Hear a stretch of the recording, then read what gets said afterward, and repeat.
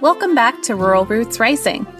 If this is your first time listening, Rural Roots Rising is a monthly radio show and podcast created by and for rural Oregonians who are creatively and courageously building stronger and more vibrant communities for a just democracy. My name is Jess Campbell, and I'm the director of the Rural Organizing Project and one of the creators of Rural Roots Rising. Today's episode continues our Community Media Spotlight series by highlighting The Point, a daily radio show hosted by a rotating cast of hosts at KPOV. We're going to hear how The Point and KPOV support and resource community organizing in Central Oregon. In our next episode, we'll go behind the scenes with one of The Point's hosts, KPOV station manager and community organizer Bruce Morris. I met with Bruce last week for an interview. Here's how he describes KPOV. KPOV, first of all, is mostly a volunteer-powered, and it's a listener-supported radio station. We're a community radio station, which doesn't really have a legal definition, but it means that we're run by the community, and we work to serve the community first. But the original idea for KPOV was to provide a progressive alternative to the mainstream media. And that came with a lot of things. And it wasn't just progressive in terms of politics by any means. It was progressive in terms of music selection, in terms of variety, in terms of the kinds of people, too, that we wanted to have on the air. One of our specific values is elevating voices that are not normally heard in the mainstream media. So we've got local people who know the community, talking about the community to inform and educate everybody here in Central Oregon, and that allows our community to make more informed choices about what we do going forward, whether it's elections, whether it's public policy, just in being better informed in how we make the decisions that impact our community. Today we'll share two interviews that demonstrate KPOV and The Point's power. First, we hear from Jeanette Sarai-Yarandi, founder and executive director of Mecca Bend. Mecca Bend is an online directory assistance program that enables the Latinx community of Central Oregon to find the necessary resources for work support programs, family assistance, education, housing, local events, and much more. Bruce interviewed Jeanette in March 2020 about the disproportionate impact COVID was having on Central Oregon's communities of color. It really just sort of dawned on me and started to put in motion a lot of outside word of mouth and hearing things from friends and family members throughout the counties that we live in about what they're experiencing and how a lot of folks are not aware of what communities of color and the Latinx community and the Black community and our Indigenous and Native relatives over in Warm Springs are experiencing. They're unaware because it's not really something that mainstream news is picking up on. And when we hear personal experiences, I think it touches our heart more than these news flashes of what's happening globally.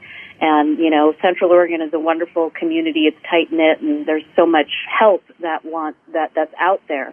But if folks don't know where the help is or where they can go, then it's really for nothing because we're not reaching out to the communities that need it the most. You're talking about where the help is and how to get it. Can you help people who are listening figure out where the help is and where to get it? Well, there's lots of resources in place now that I think a lot of the bigger nonprofits and organizations, even the City of Bend, are putting together with the school districts and different organizations to aid those that are in need. One thing, and this is a very touchy subject, and it's going to be hard to hear, so I just want to prompt by saying that, is that these resources and what is becoming available to the broader community of Central Oregon do not target specifically a lot of folks that fall between those cracks of A, having access to internet to know where these things are, and B, to the folks that perhaps do not have the proper documentation or are waiting on documentation of citizenship status that don't qualify for many of these programs that are being offered. Okay, so that's those are great points, and maybe we can address them one at a time. How do we get information to people who, because you're right. I mean, when I was, I don't know if you were listening. You probably weren't because you were anticipating actually being on the radio. But I just I cut just a minute. Okay, so I just stumbled my way through, and stumbled is the right word. Reading off the places where people can go to get lunches for children from the schools, Sure. right? I was about to say, if you need to find out more, I was going to direct people to websites, and I sort of did. Right. But then I realized, wait a minute, a lot of people may not have that access, right? Exactly. And that's our default. That's our default. Right. Go here, www. or whatever it may be.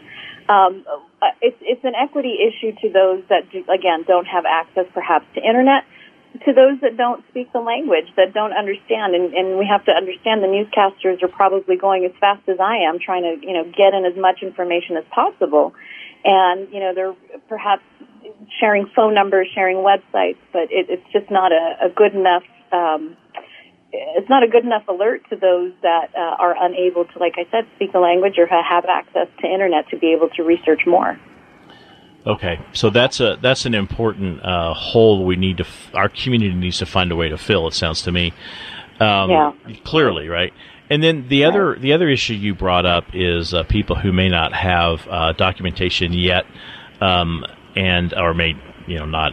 I don't know exactly the right terminology to use, but certainly people who do not have. I suppose you mean citizenship or right. Whatever kind of or other documentation to be in the United States. I don't want to say right. And specifically referring to what sounds like is coming down from the Senate right now, and the bills that are being passed for this emergency relief funding that's going to hopefully come into our own pockets to assist, with those who have been laid off or who are at 0 hours and can't collect unemployment, the service industry workers that, don't have the tip money that they rely on to survive in our community.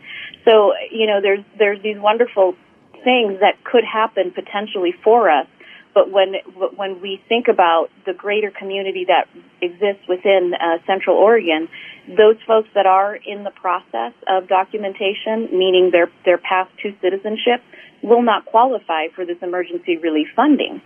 So again, that's a bigger global issue. That's on a larger scale. When we shrink it down to what we can do for our community, is to be aware that although there are provisions out there, it's not going to touch us all the same. Okay, and so I guess if you have ideas, and I'm definitely open to this because I'm hoping that KPOV can play some sort of role. I mean, we do have communication technology that does not require the internet, right. And I mean it does require having some form of radio. Whether that's in a car or whatever, but I'm not limiting it obviously to KPOV, but just thinking about what can the rest of us do to help these people who are really like the most vulnerable people in many ways, but will also have the hardest time accessing the kinds of relief that are needed now and are going to be needed more and more in the future. One thing that I think is important to realize that we're, I think, all experiencing together now is that these networks of communication between particularly, and I only speak from the brown skin that I'm in the Latinx community within Central Oregon, is that we have networks in place that already are for each other and for assisting each other whenever there is a need. If somebody needs to borrow a vehicle, if somebody is low on gas, if somebody needs to borrow a cell phone to make an international call, we're already aiding each other in these things. And so the way that other people can help that are right now currently holding on to, say, boxes of toilet paper or extra food or money, cash in hand, is to try and connect with organizations that can pair you with the specific needs of the community. And sometimes that requires us going outside of our comfort zone and stepping into places or calling places in this case, and finding out specifically where are the needs. Are there families that are in need of this? I have an extra, box of canned goods. Where can I drop it off? It takes action. It takes purposeful involvement on our part to do better. Okay. That's great. And what I want to do is let's hold on to that thought, because I'm hoping you're going to be able to tell us some of those organizations that people can contact. Can you talk about what some of those organizations are?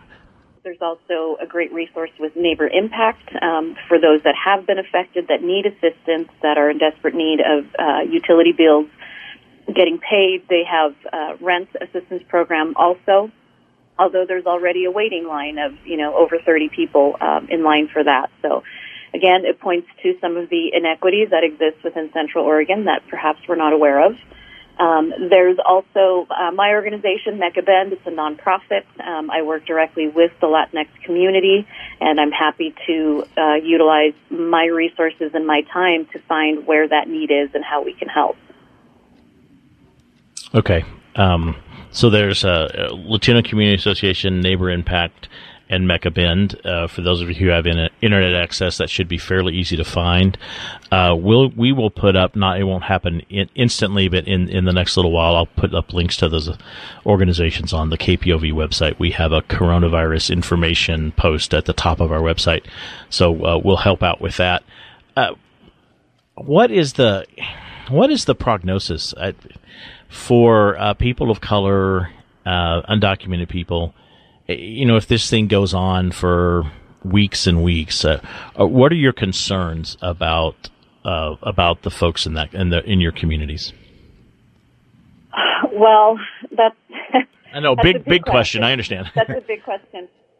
Here's what I'm seeing, and where I feel things are going to get worse before they break and get better. The unemployment rate in Oregon right now has just spiked. We're all aware of that. We saw that go from a couple hundred to thousands now. Again, looking at it through the perspective and through the lens of a person of color, there are folks that do not qualify for the unemployment benefit. So how many are not being reported that are out of work? We can see that easily by what's happening with the restaurant industry in Central Oregon that are doing takeout or delivery only. That cuts more than half of the staff that's normally on board, from, the kitchen staff to the servers to the bartenders and the bussers, dishwashers, etc. All of these folks right now are in a position where they cannot work, although they want to, and they do not qualify for unemployment. So I think what's going to happen is that we're going to see numbers, we're going to see statistics, and to be very honest with you, I think they're going to be way off from what the reality is. And so I think we need to sort of bring it back down for ourselves to not be overwhelmed by the amount of need that there is, but to, again, target specifically families that we know are in need within our own community, because if we want to make the change, we have to start here at home. Right. That's the last point you made there, I think is very powerful, in that you're right. It is very easy to get completely overwhelmed, and just to think, there's so much to do. I don't know what to do. I can't do anything. And there's a concept. It's in a lot of different philosophies. I do a lot of yoga. There's a method of thinking, I guess, if you will, called dialectical behavior therapy. One of the concepts is a thing called one mindfulness. So now I'm waxing eloquent here, I guess, but one mindfulness is, right, pick something in the moment and focus on it. Right. As a way to get away from overwhelm, and to be effective in the face of this this things coming at us from every direction. So I like that idea of find where you can make a tangible difference in your community. And then take the steps to make it happen, right? Yeah. Yeah, and be reasonable with the expectation or the bar that you set for yourself. If you don't have the time or the resources, please don't sign up to help, because you're overwhelming yourself, and then you're overwhelming those that are counting on you. Mm-hmm. So be reasonable with yourself, and knowing your limitations and what you do have access to and what you can give. So we're not asking, people to hand over their paychecks or hand over their stimulus check that they're going to get. But if you do have more, give more. And that was part of my message on that video, was that there are folks that are in greater need, that have suffered and have lived with way less than you and I are probably accustomed to. And that's the unfortunate reality, is that's their lifestyle. That's how they live. So let's band together. Let's do without a little extra right now, and let's give it back to the community that feeds us, that provides for us, that cleans our houses, that does all of the work for us. So, Janet, thank you so much for joining us. I really do appreciate it. We're here at KPOV trying to do our best to get the community on the radio, even though we really can't have the community come into the station for all of our safety reasons. So, and thanks for everything you do for our community. Thank you. All right. Thank you guys for raising awareness. Okay. Thank you. All right. Thanks, Janet. Take care. The next interview is an episode of The Point from 3 years ago, where Bruce interviewed me to share more about the growing threat of white nationalist and paramilitary movements. It's kind of weird narrating an episode and also being an interviewee in the episode, but we wanted to share it in the wake of the paramilitary and so-called patriot groups storming capitals in Washington, D.C. and in Salem on January 6, 2021. So much of that interview still rings true today. So, Jessica, one of the things ROP has been working on is white nationalist militia groups, patriot groups. Can you tell us a little bit about that work and what those groups are doing here in Oregon? Sure. Yeah, so we first started, we first heard about paramilitaries forming in Oregon, at least I did, when I was on the road as an ROP organizer in early 2012. And it was very clear, it was in a community in Western Lane County, that multiple members of the community were really terrified after there was a pretty brutal murder, and it took the sheriff's deputies over 6 hours to get out to their community. And folks didn't know each other. They were hollering at each other. Was this person who had just murdered their neighbor wandering around, clearly having a mental health breakdown, wandering around town, and folks were just yelling over their back fences to each other. And so a group out of Junction City that's now defunct called the Oregon Rangers came to town and told them what they needed to do was form a militia, that they couldn't rely on the county government, that they couldn't rely on police, and that they needed to do it themselves, and that they knew who belonged in their community and who did not. And folks went along with it because they were pretty desperate, and it wasn't until the Oregon Rangers told them that it was their job to patrol the national forests for undocumented people and brown people cooking meth that they were like, whoa, whoa, whoa, what did we sign up for here? This doesn't sound right. And they ultimately ended up disbanding their paramilitary when we actually saw there was some good, progressive community organizing that was pretty basic, like form a community newsletter and form a regular community meeting point in time where folks could come together and problem solve together. Now, more recently, we had a couple of mobilizations of militia and paramilitary, so-called patriot folks to rural Oregon. Probably the most well-known is the Malheur National Wildlife Refuge occupation. But before that, a year earlier, it was very similar, the same crew minus the Bundys, who occupied a gold mine out in Josephine County. And what we really saw was that in Josephine County, a county where they had really lost so many scraps of public infrastructure, from their libraries being privatized to, smaller towns dissolving their police forces, we saw that paramilitaries were the structure that were being offered, and it was an entry point into a movement that was far right, that was actually not rooted in politics of inclusion, but instead exclusion, and knowing who belongs in your community and who doesn't, and running folks out of town who you disagree with. And so we really dove in during that first mobilization and really supported folks in Josephine County who were, just trying to figure out how to keep people connected. And they realized that there's actually national organizations that were resourcing these local chapters that were claiming that these were local issues. But instead, it was really tied to the anniversary of the Bundy Ranch standoff in Nevada, and it was about media attention and recruiting and fundraising. So why does the development of these groups cause you concern? There's a number of reasons. I mean, it's one thing to have a political group with different politics that disagree with mine, we live in a free country. We have the First Amendment. But when the First Amendment is screened as a selective process of whose First Amendment matters more, and these paramilitary groups have been not just having opinions, but they've been actively armed, training folks, and promoting politics about who belongs and who doesn't, and it's often racialized, it's often anti-LGBTQ, it's often anti-immigrant and anti-refugee, Islamophobic. There's all of these narratives at play, and so when they become the de facto police force, there's no accountability. This is a structure that doesn't have an elected body that we can vote on. And beyond that, we're also seeing various layers of the paramilitary leadership and patriot movement leadership vie for serious political power, running sheriffs. These are folks who really have a lot of alignment actually with the Republican platform right now and are really looking at how do they actually take their politics from the margins to the mainstream. So what is white nationalism, and to what extent is that embedded in these militia and patriot groups and movements? Yeah, that's a great question.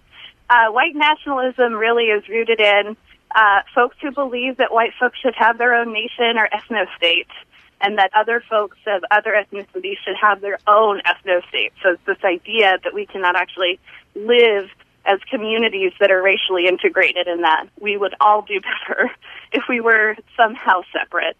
And a lot of these groups, like the Patriot movement, isn't necessarily explicitly white nationalist. They have a lot of members and a lot of leadership that are white nationalists, but themselves as a movement isn't necessarily. And they often cozy up to people of color, for example, who are, pretty marginal. There's very few people of color in their movement, but they do a lot of trying to put those folks forward to really demonstrate, hey, we're not racist. Do you have concern about these groups gaining real political and government power in the state? Yes. Okay. The short answer is yes. We have seen that they have a pretty serious candidate recruitment process and a candidate grooming process. And thankfully, progressives also seem to be really upping their game, which is exciting to see. Why do you suppose they see Oregon as fertile ground? I think that there's a lot of reasons why Oregon is fertile ground. Oregon has a history of white supremacy that goes back to even Oregon's Constitution had that it was illegal for black people to live here until the early 2000s. So we have a history of, we had a Klan governor. There's still buildings with Walter Pierce's name on them around the state. So we have that history. That's one piece. And a lot of folks reference that history in the good old days when they talk about their politics in a way to not be explicit about their white supremacy, but as a nod to their, the white supremacist roots of this particular state or territory. And then, we have really seen that Oregon, rural Oregon in particular, hasn't seen a whole lot of support over the last 20, 30 years. There's been, we have a progressive majority, we have a blue majority in the legislature, and as much as we love their politics, we have counties that are losing their schools. We have counties where 911 service isn't dependable. That's part of the reason why paramilitary is really caught on, because it was seen as a rapid response or a community response structure that would fill a void or fill a vacuum that was created by the state really eroding around them. And, a lot of these militia groups and paramilitary groups were advocating for no new taxes at the same time that they were building these pieces of infrastructure. So it really perpetuates some of the system here. But there's also a lot of folks who feel politically disenfranchised and who are blaming it on progressives in the legislature and at the state level, which that generates a whole level of resentment that is pretty powerful when you cultivate it the way that they have over years and years and years. Right. So for people, for people who are concerned about this and would like to see, or like not to see further development of the white nationalists and militia and patriot movements in Oregon. What can people do? Mm-hmm. Well, what we've seen is folks who are most impacted, folks who are in communities where the patriot movement and the paramilitary groups are most active, we have seen that them coming together and building community around some bottom lines that's everybody in, nobody out, like all for one or one for all kind of situation is really, really pivotal when they're in the midst of it. Not picking sides, not being nitpicky about who's in or who's out, but naming, everyone, including folks who are most targeted, need to be a part of community building efforts, and we need to all network, and we need to all be connected and communicating effectively moving forward. For folks who are living outside of some of these kind of hotspot areas, we have counties that are losing their libraries. Douglas County just lost their library, which, it might sound like a leap to connect library closures with the paramilitary groups, but when you really think about where folks go in order to apply for jobs, where folks go if they don't have a babysitter, where do their kids get sent if they can't afford one? Where do folks go if they can't afford to pick their kids up from school at the school bus that drives their kid 2 hours each way? It's just a situation where the libraries are so heavily utilized by folks who are most impacted in this political moment, this economic moment, and the loss of those services is huge. I feel like it's time for the state to have some real conversations about what are our bottom lines to each other when you live inside Oregon. I feel like it should be a bottom line that folks, if you call 911, you should get an answer, and that there should be a process. No one at the state level is actually tracking who has or who does not have 911 dispatch. And it is a huge source of insecurity for so many reasons, including folks who are surviving domestic violence situations and rely on 911 in order to be safe, for folks who have medical emergencies. That lack of social safety net, even just calling 911 and having a human being answer, is not guaranteed in rural Oregon right now. And we can make a decision as a state to change that. If hearing Jeanette share about the lack of internet access in Central Oregon resonated with you, check out the Roadmap to a Thriving Rural Oregon. Rural community leaders and organizers are working together across Oregon to increase reliable and affordable internet access for rural communities. Learn more at rop.org/roadmap. You've been listening to Community Media Spotlight, The Point, and KPOV. During Season 2 of Rural Roots Rising, we will continue the Community Media Spotlight series, so you'll be hearing much more from rural media makers across the state. Know of a rural media maker we should meet? Let us know at info@ruralrootsrising.org. Today we featured music from Ben von Wildenhaus and the Road Sodas. Rural Roots Rising is created by the Rural Organizing Project, a network of more than 80 autonomous groups who are advancing human dignity and democracy across rural Oregon. To learn more about the Rural Organizing Project and to sign up for weekly email updates, go to rop.org. If you liked what you heard today, you can find more episodes at ruralrootsrising.org. To donate to sustain our work amplifying the voices of rural organizers, visit rop.org/donate. You can follow Rural Organizing Project on Facebook, Instagram, and Twitter. You can subscribe to Rural Roots Rising wherever you get your podcasts. Thank you so much for listening. See you next month.